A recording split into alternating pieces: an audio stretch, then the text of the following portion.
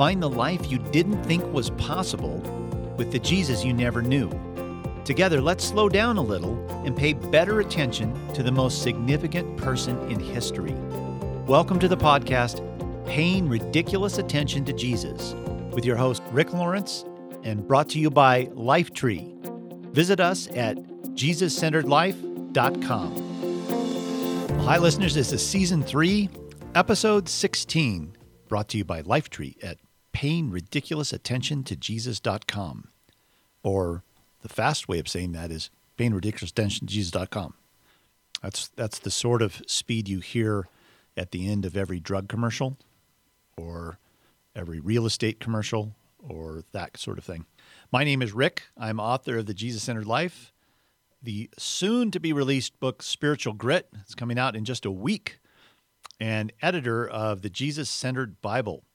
Today, we're closing out our series of episodes that focus on the heresies about Jesus that we commonly embrace. So, love the word heresy because it sounds so ominous.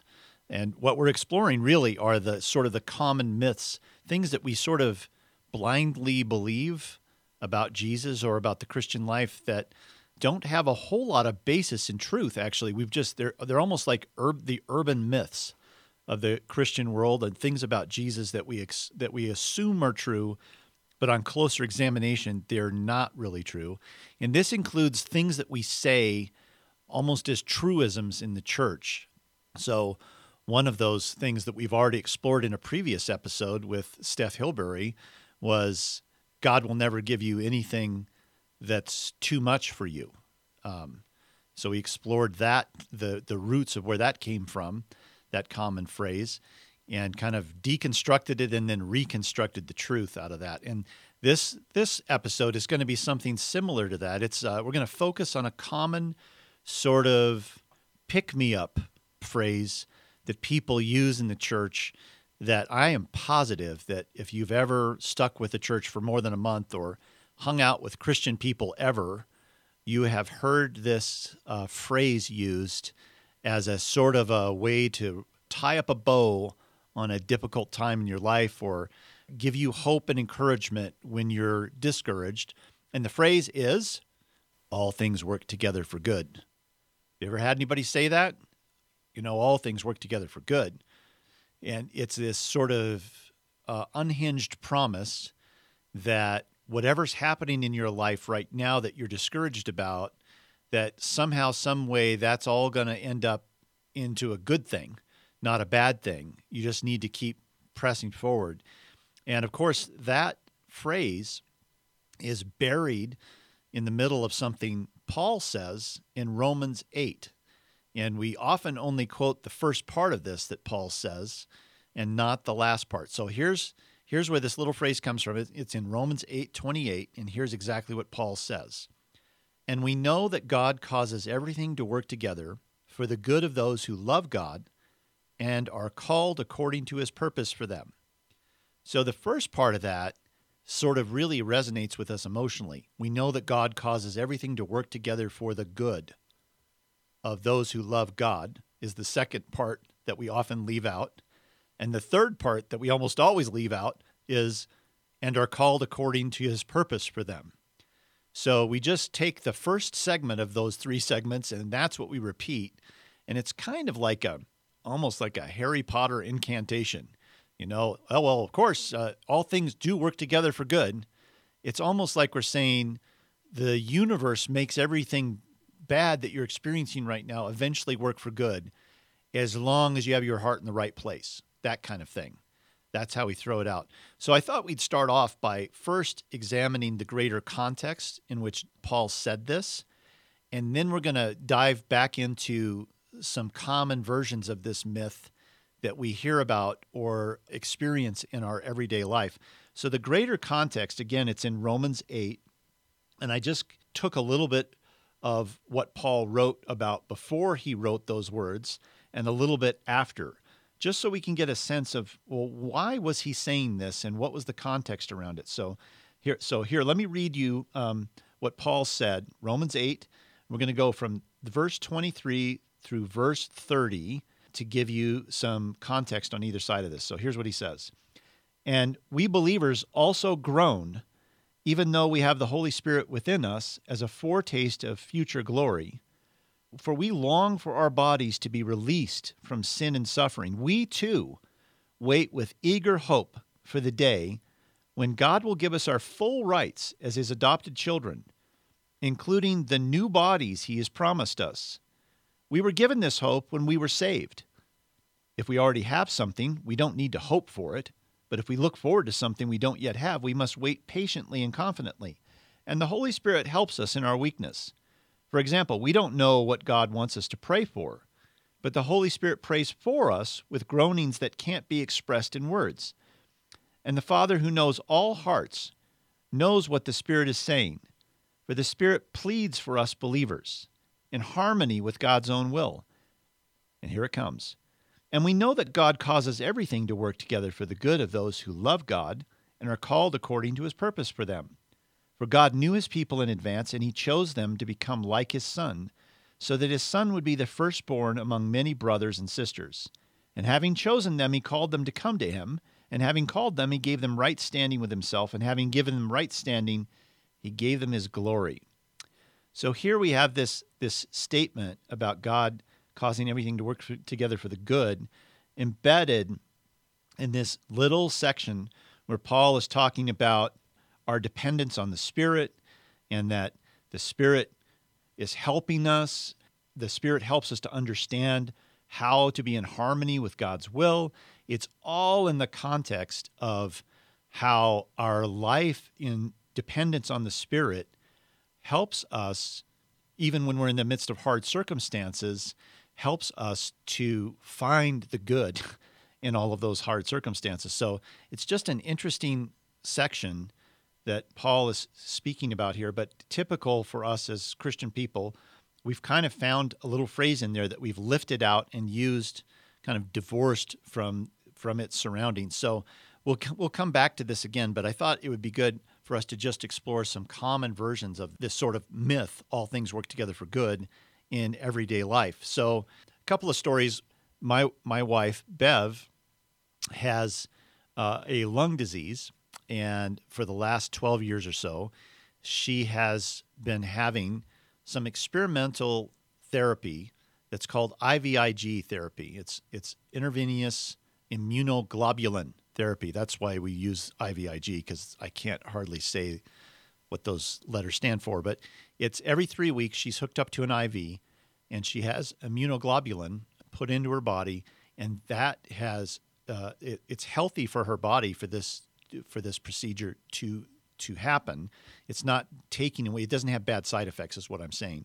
And it has stopped the progression of her disease. And it's been a remarkable and radical thing that's happened. Well, as part of this journey, for a long season of time, Bev had these infusions done for her at home with a nurse who would come to our home and spend about 3 or 4 hours in our home while this procedure was going on. And it was a lot more comfortable, a lot more dignified, and a lot more just a positive experience for this to happen in our home. Well, the home nurse that Bev had for 6 or 7 years became very close to us. She was in our home every 3 weeks for 3 or 4 hours. We got to know her really well. She got to know us. Our kids started to see her as kind of like an aunt. She was just an amazing, remarkable woman who had overcome a lot in her own life, and herself had a compromised immune system. So there was a lot that she was kind of like an older sister to Bev in a way.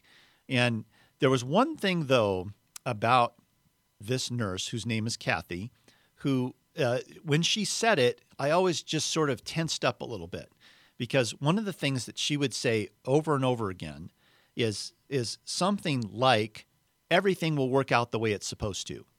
Everything will work out the way it's supposed to. So when Bev might share with her something that she was anxious about or troubled about or thinking about in the future that she was going to have to face, Kathy would often look at her with kind of a knowing smile and maybe reach out and touch her and say, Bev, everything's going to work out the way it's supposed to. And the reason I tensed up with this is that it sounds very comforting, and it sounds almost wise. But when you slow down and pay attention to the promise behind that, She's essentially saying, just trust the universe that everything's going to work out okay.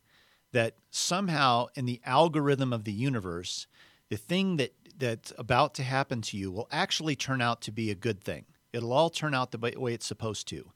There's also a kind of a hint of fatalism in this statement, that it's all going to turn out the way it's supposed to, that it's all going to turn out for the good. The fatalism comes in that it's almost like in the universe, something's already been decided that even though it looks chaotic and terrible right now, it's all going to work out. Fatalism is actually a central belief in Islam. My friend Carl Medeiros, who, by the way, has just come out this week with a new book called 42 Seconds, which is about the average length of time of an encounter that Jesus had with someone in Scripture. He had a person kind of study these encounters and figure out about how long would that encounter have taken. And they came up with this number, this average of 42 seconds. So Carl has written a book called 42 Seconds that's all about how to engage people in a more proactive and intentional way in your life, because Jesus only had 42 seconds with these encounters, but he changed people's lives in those 42 seconds. So we're going to actually have Carl on the podcast in May sometime. I already have an idea of what I'd like for him to talk about, so we'll have him on the podcast in May. But Carl wrote a book called Muslims, Christians, and Jesus, and he's been a lifelong missionary in the Muslim world. He lived in Beirut for 12 years, and he has a real love for the Muslim people.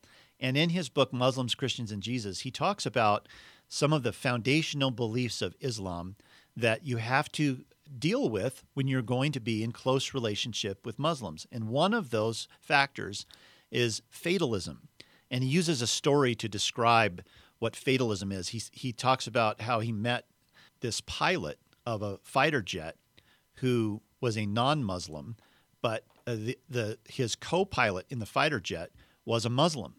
And they had this experience once when they were in a training exercise. Something went wrong with their jet, and suddenly the jet was sort of plummeting toward the earth. And the non-Muslim pilot was screaming into his intercom, "We got to figure out what's wrong with the jet. We got to get this corrected." And his co-pilot, who was a Muslim, took his hands off the wheel and said back through the intercom, whatever happens is all as will. Meaning, I'm not going to do anything right now to fix the jet slamming into the ground, because if we slam into the ground, it must have been Allah's will. So obviously the man is telling Carl his story, so he figured out what was wrong with the jet before they hit the ground. But Carl used that story to say that is a very common way of thinking, that if something happens, it must have been Allah's will in the first place. So that it's kind of a fatalistic way of thinking.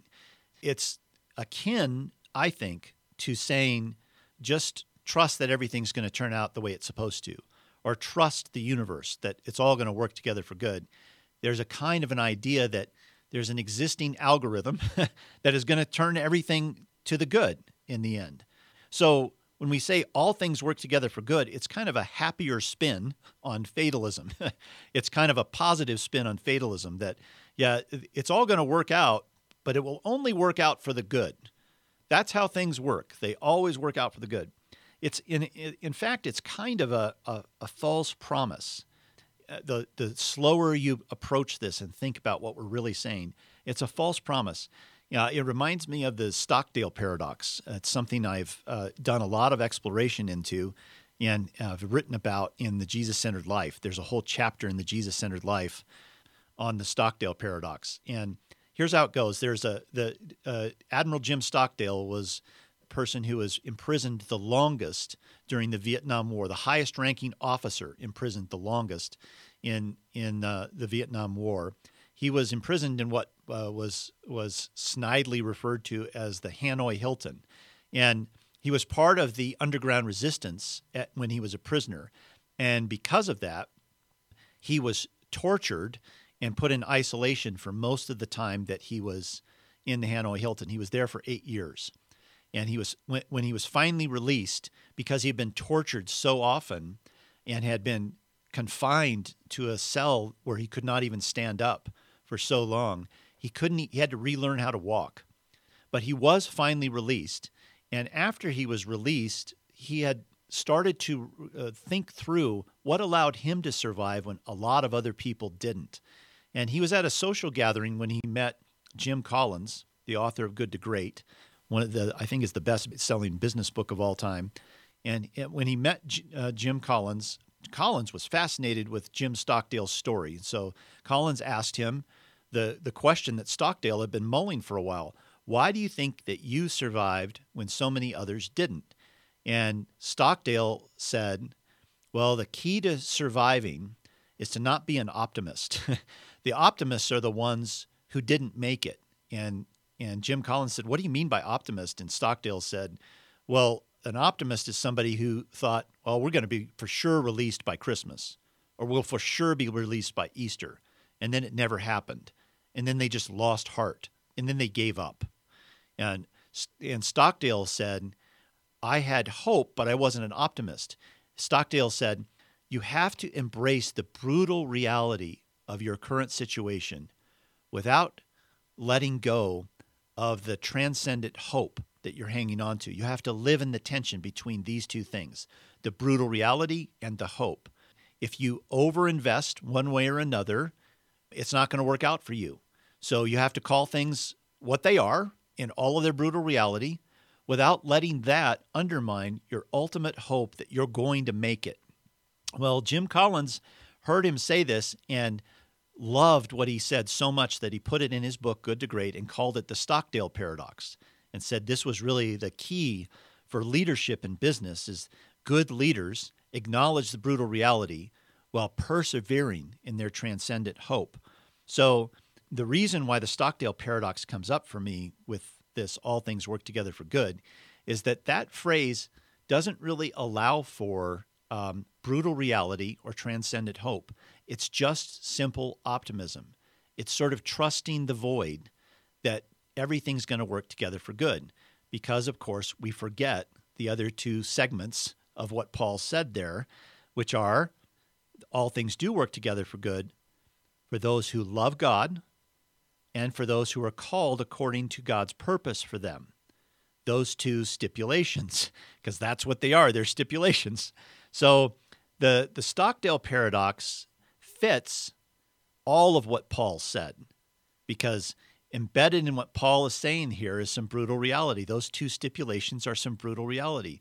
Yes, all things do work together for good for those who love God and for those who are called according to his purpose. Does that mean that things don't all work together for good for those who don't love God and are not called according to his purpose? Well, you could say that's the opposite of what Paul is saying, and that there's what that means then is that there's no universal algorithm out there that is working all things together for good, no matter who you are or what you're doing. That's the operative point there.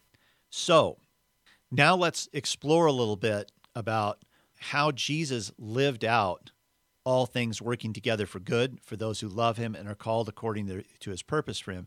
What does that actually look like? How do we see that lived out with Jesus? All right, let's first go to John chapter 9, and we're going to take a look at a story that we've looked at before, but we're going to look at it through a different filter this time. So we're going to look at it through this filter, the Paul filter, that God works out all things for good for those who love him and are called according to his purpose for them. Let's think about that in terms of this encounter Jesus has with a man born blind. So here, I'll just read you the story and then we'll dive back into it. As Jesus was walking along, he saw a man who'd been blind from birth. "Rabbi," his disciples asked him, "why was this man born blind? Was it because of his own sins or his parents' sins?" Now that's an interesting question. Let's just stop right there. Basically, the disciples are saying the fact that this man is going through this terrible hardship, that he was born blind, like he didn't gouge his eyes or something. He was just born this way. There must be a cause and effect here. So either that this man had sinned, and this is the consequences of his sin, or his parents must have sinned, and it's the consequence. So there must be a cause effect here. It is kind of a fatalistic belief that if you sin, you get consequences. And that the reverse is true also. If I'm not blind, I must be a pretty good person. That's the way the universe works. Or if I'm still married and not divorced, it must be because I'm a pretty good person. The people whose marriages haven't lasted, well, they must have done something. That's kind of the framework that the disciples are thinking of.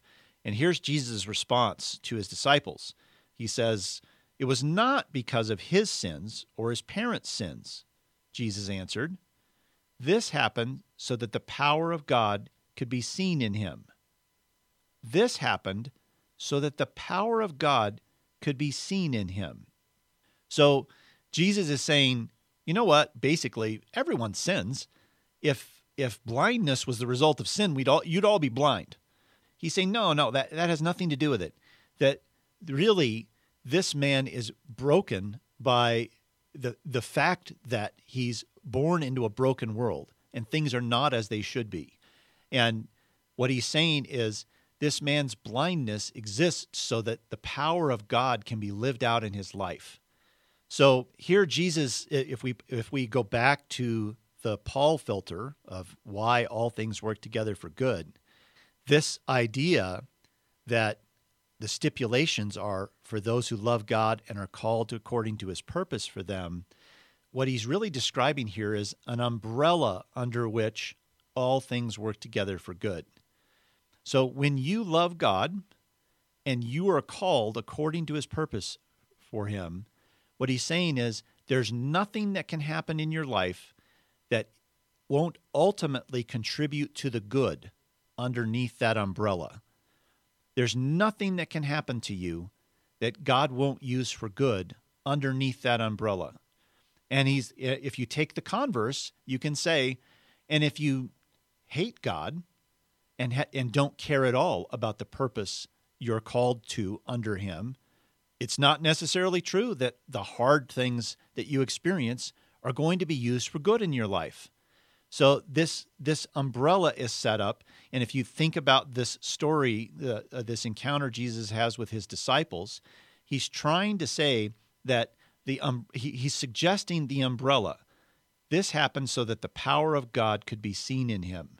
He's suggesting that the real thing to pay attention to here is the power God has to heal and restore people, to bring life back to them, to heal them. That's the real focus. So let's take another story, the story of Mary and Martha and Lazarus, who is raised from the dead.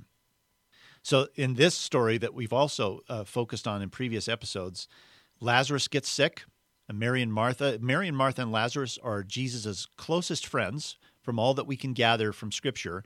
Besides the disciples, these three are his closest friends, the people he loves to hang out with.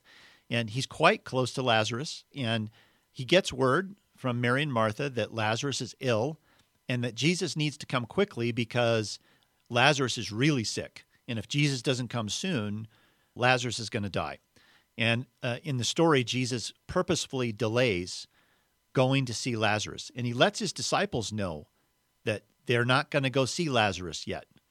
He delays his trip by a couple of days, and by the time he gets there, of course, Lazarus has already passed away, and he's already in a tomb, and he's been dead for 3 days.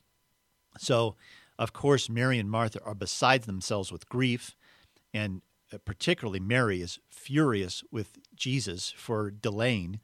They basically say, if you had come sooner, of course, Lazarus would still be alive.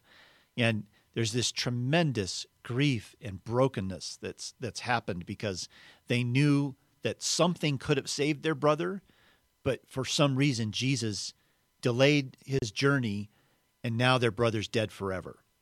And Jesus is actually quite moved by the grief of everyone around Lazarus, but it's reminiscent of his explanation to the disciples who asked about whether the blind man's sin or his parents' sin were the result of his, were the source of his blindness. Jesus says, and in this story models that really Lazarus' death is not about something actually that he did wrong. He has set up this situation so that people will see the power of God and what God can do, that he is Lord over even death. And if you think about it this way, who is he going to entrust to experience this level of grief, this level of chaos and uncertainty and anger and frustration? Well, he entrusted it to his best friends.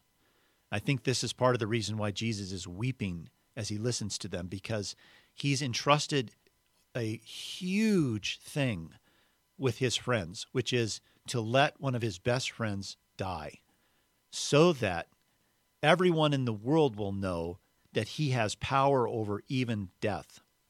And so, of course, he calls out to Lazarus in the tomb, and Lazarus comes walking out, and they unwrap him, and Lazarus goes on to live for many years after this. And it says in the story that the word of this happening spread to all of the known world. Of course, it would when you raise somebody from the dead. So in this story, how are all things working together for good? In the moment, Mary and Martha's experience of life is that nothing's good, and the one person who could have helped them didn't help them, and it looks like he didn't do it on purpose. There's really nothing good that you can find underneath that umbrella. But Jesus is suggesting the real umbrella is that I am fiercely passionate about my people and about those I love, and I have power over even death. Death is not a big deal to me, because wherever I am, there is life. So Jesus is trying to communicate here that the real truth, all things do work together for good for those who are in a love relationship with me and also are called according to my purpose, which is true in every aspect of this story. And then all things do work together for good. It doesn't mean that Mary and Martha aren't scarred from this experience, don't have lasting grief from this experience, don't have to recover in their relationship with Jesus from this experience. But what it results from it, the fruit of it, is deeply good. That the whole world knows now through this experience that Jesus has power over death, and Lazarus has intimate knowledge of the power of Jesus over death. Imagine the conversations that guy had the rest of his life, listening to what happened to people during the 3 days he was in the tomb, hearing their stories of grief and anger and frustration toward Jesus, really coming to grips with, I was actually dead for 3 days, and Jesus raised me up.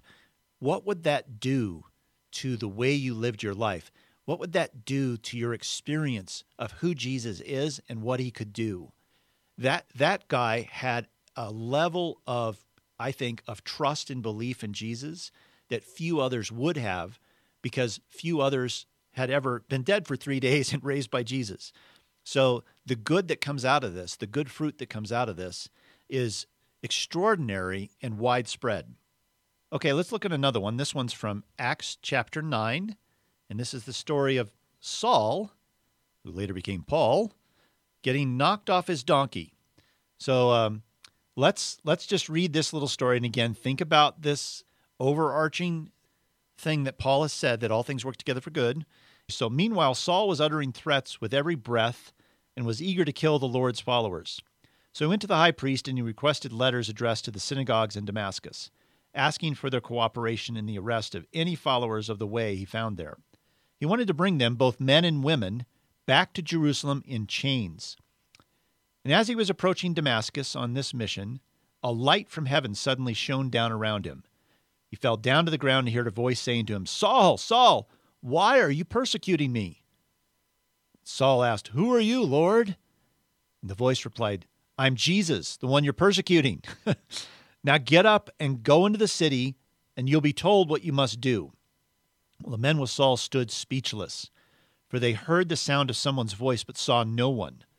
So Saul picked himself up off the ground, but when he opened his eyes, he was blind. So his companions led him by the hand to Damascus. He remained there blind for 3 days and did not eat or drink. Now there was a believer in Damascus named Ananias, and the Lord spoke to him in a vision, calling, Ananias! Yes, Lord, he replied. The Lord said, Go over to the straight street to the house of Judas, and when you get there, ask for a man from Tarsus named Saul. And it's like God, Jesus is saying to Ananias, this man named Saul from Tarsus, as if Ananias didn't know who Saul from Tarsus was, when Saul from Tarsus was one of the chief persecutors of people just like him. So I think that's just funny that Jesus is saying, go to this man. His name is, he's from Tarsus, and he's named Saul. He's that guy. He's the head of the mafia. So Jesus says to Ananias, he's praying to me right now. I have shown him a vision of a man named Ananias coming in and laying hands on him so he can see again. But Lord, exclaimed Ananias, I've heard many people talk about the terrible things this man has done to the believers in Jerusalem, and he's authorized by the leading priests to arrest everyone who calls upon your name. The Lord said, Go, for Saul is my chosen instrument to take my message to the Gentiles and to kings, as well as to the people of Israel, and I will show him how much he must suffer for my name's sake.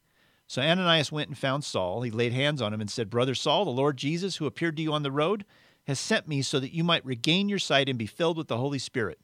And instantly something like scales fell from Saul's eyes, and he regained his sight, and then he got up and was baptized. Might as well do it right away. And afterward he ate some food and regained his strength.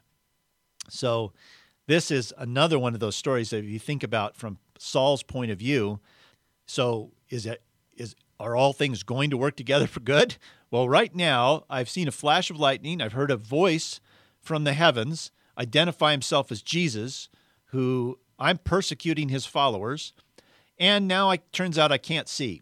And I have no guarantee that I'll ever see again. And now I'm in the care of the people that were traveling with me in Damascus. And I don't know what to do. Every aspect of my power, authority, and strength has been stripped from me now because Jesus knocked me off my donkey. And then Ananias, think about this from his perspective, he's just been asked to do the worst thing you can possibly imagine, to just go into the mafia boss's home and help him.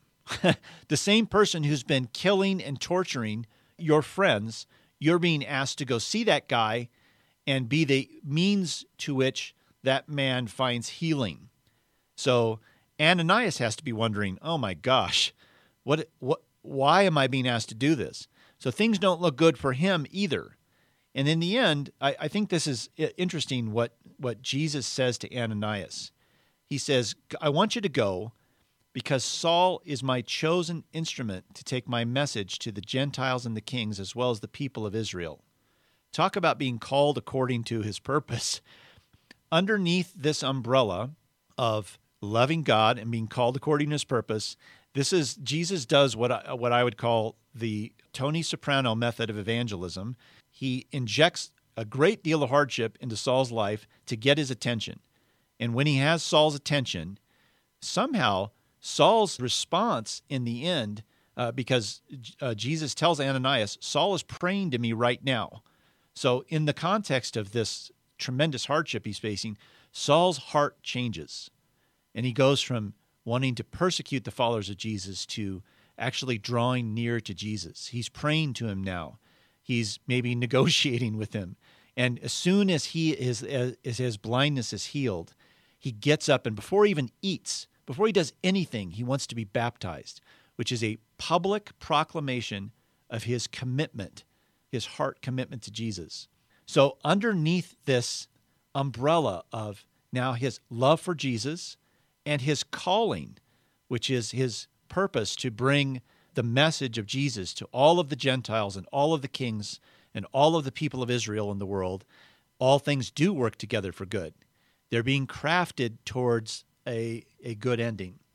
Okay, well let's look at one last story, and then I'll kind of wrap up with some thoughts about what this means for us on an everyday basis. So the last one is from Matthew chapter 8, and this is the story of the disciples on a boat in a storm. So this is a short story, so let me just read this. It's Matthew chapter 8, verses 23 through 27. And then Jesus got into the boat and started across the lake with his disciples. Suddenly a fierce storm struck the lake, with waves breaking into the boat. But Jesus was sleeping. The disciples went in and woke him up, shouting, "Lord, save us, we're going to drown." Jesus responded, "Why are you afraid? You have so little faith." And then he got up and rebuked the winds and the waves, and suddenly there was a great calm. And the disciples were amazed. Who is this man, they asked. Even the winds and the waves obey him.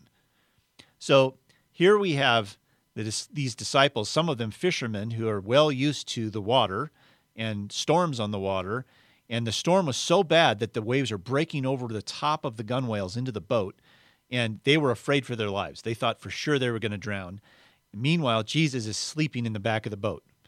And so, again, this is similar to the story of Mary and Martha and Lazarus, who plead with Jesus to come help them when Lazarus is dying.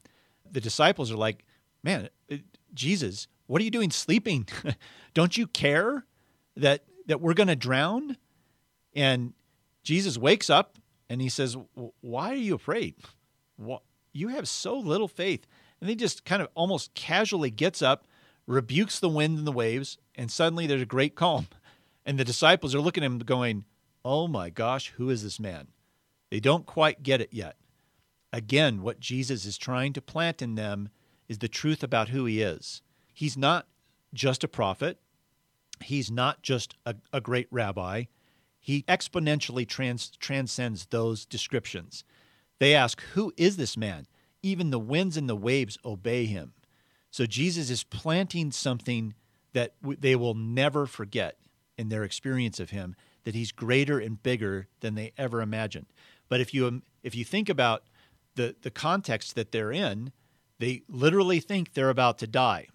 So how are all things going to work together for good when waves are crashing over the sides of the boat and Jesus doesn't seem to care because he's just sleeping in the back?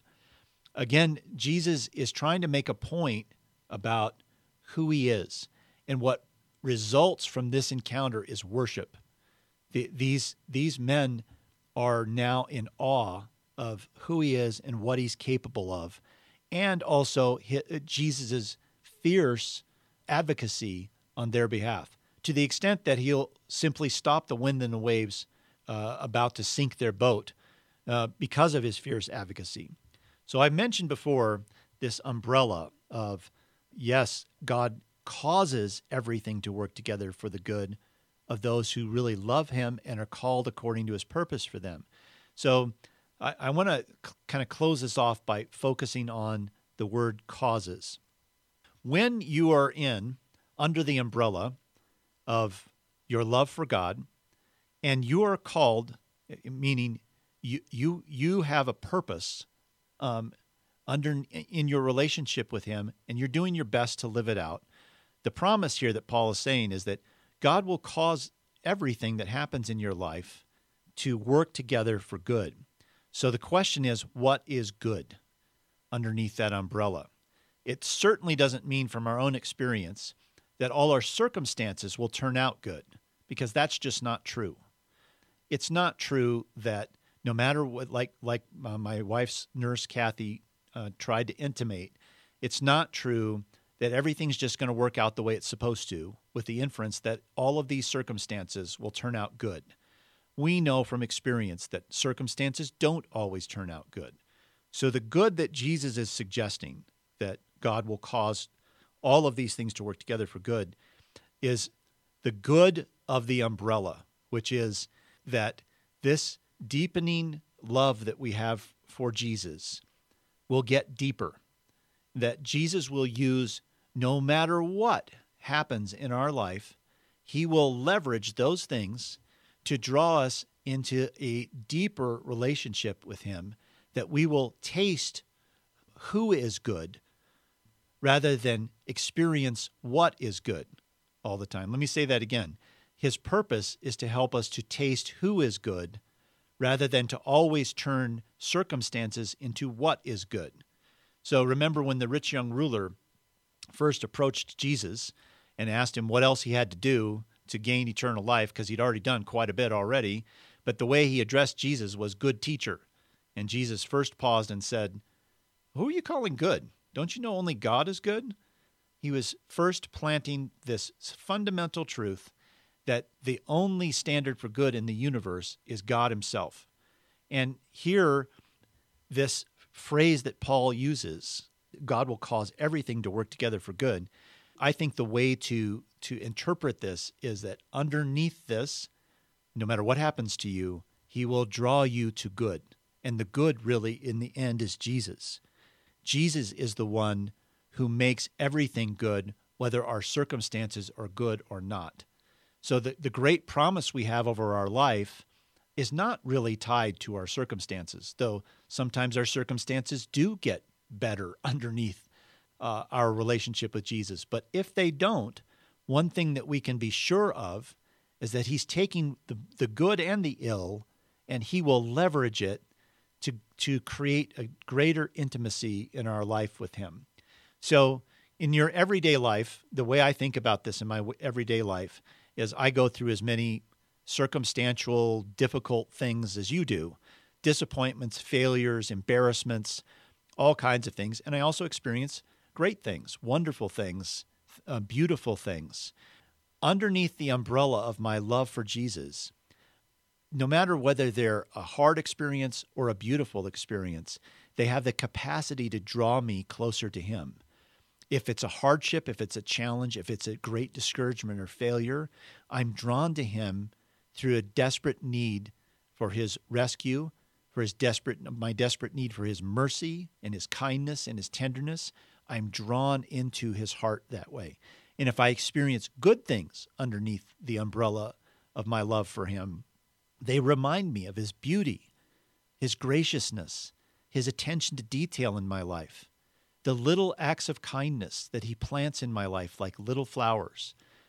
Those things also draw me into the depths of his heart. So either way, these things draw me to him. So sometimes people will ask me, they just did the other day, I saw an old friend who was in town to visit me, and he asked me, how are things going?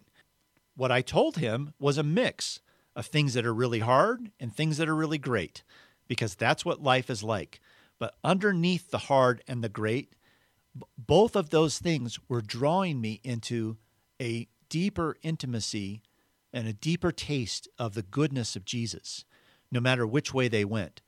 So the way to skewer this myth is to not simply believe that the universe takes every hard circumstance, and if you're a good person and you love God, it takes every hard circumstance and the universe makes it all turn out good.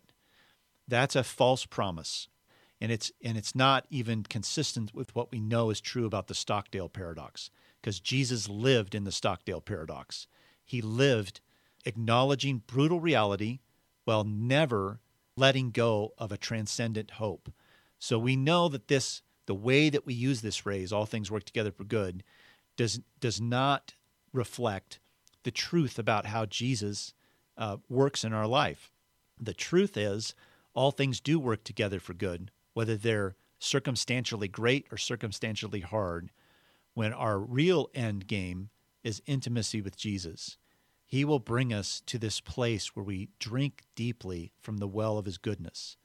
And what happens then is that when you've drunk deeply from the well of his goodness, you won't be telling your friend who you haven't seen for a long time that those hard things aren't really hard things in your life, but you'll be telling them that the overshadowing experience you have of the goodness of Jesus makes those hard things not the focal point of your life.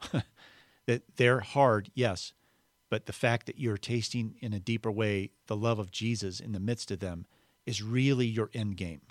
And your focus doesn't have to be on your circumstances then. It's always moving toward the greater good, which is a deeper taste of him. Well, there you have it, gang. That's a shot at our last heresies about Jesus we commonly embrace. And next week, Steph Hilbury and I will be on the episode together. And the next week will be the week that Spiritual Grit is releasing. So Steph and I will be kicking off a special series of episodes that focus on the message of Spiritual Grit, and we'll be kicking them off together next week. So it's an exciting week next week. We'll be back for that. And remember, you can find out details about what was in today's podcast if you go to our Paying Ridiculous Attention to Jesus.com page. Just find our podcast section, and you're looking for Season 3, Episode 16. You'll see links there to things I've talked about here. And don't forget, it's still not too late, even though it's a week before the release of the book. If you would like to be a part of the launch team for Spiritual Grit, You will find a link for that on that same page, payingridiculousattentiontojesus.com. You'll find a link there that you can get on there and get an electronic copy of the book before it's released. So that we're hoping that and we're asking all those who are involved in the launch team to read it in advance so that they're ready the week of the launch to write a review on Amazon and even buy a copy so that they're a qualified buyer on Amazon. So, and you'll find if you sign up for that launch team that we've given away some special surprises, and it's a really thriving community of about 400 people that are on there now, and it's a fantastic little community that is formed around launching the book. So there's a lot of special surprises for you if you sign up. So head on over there if that's something that interests you. Again, this is Paying Ridiculous Attention to Jesus. It's a podcast from Lifetree. Subscribe to us on iTunes for all the latest podcasts, and we'll talk again next time.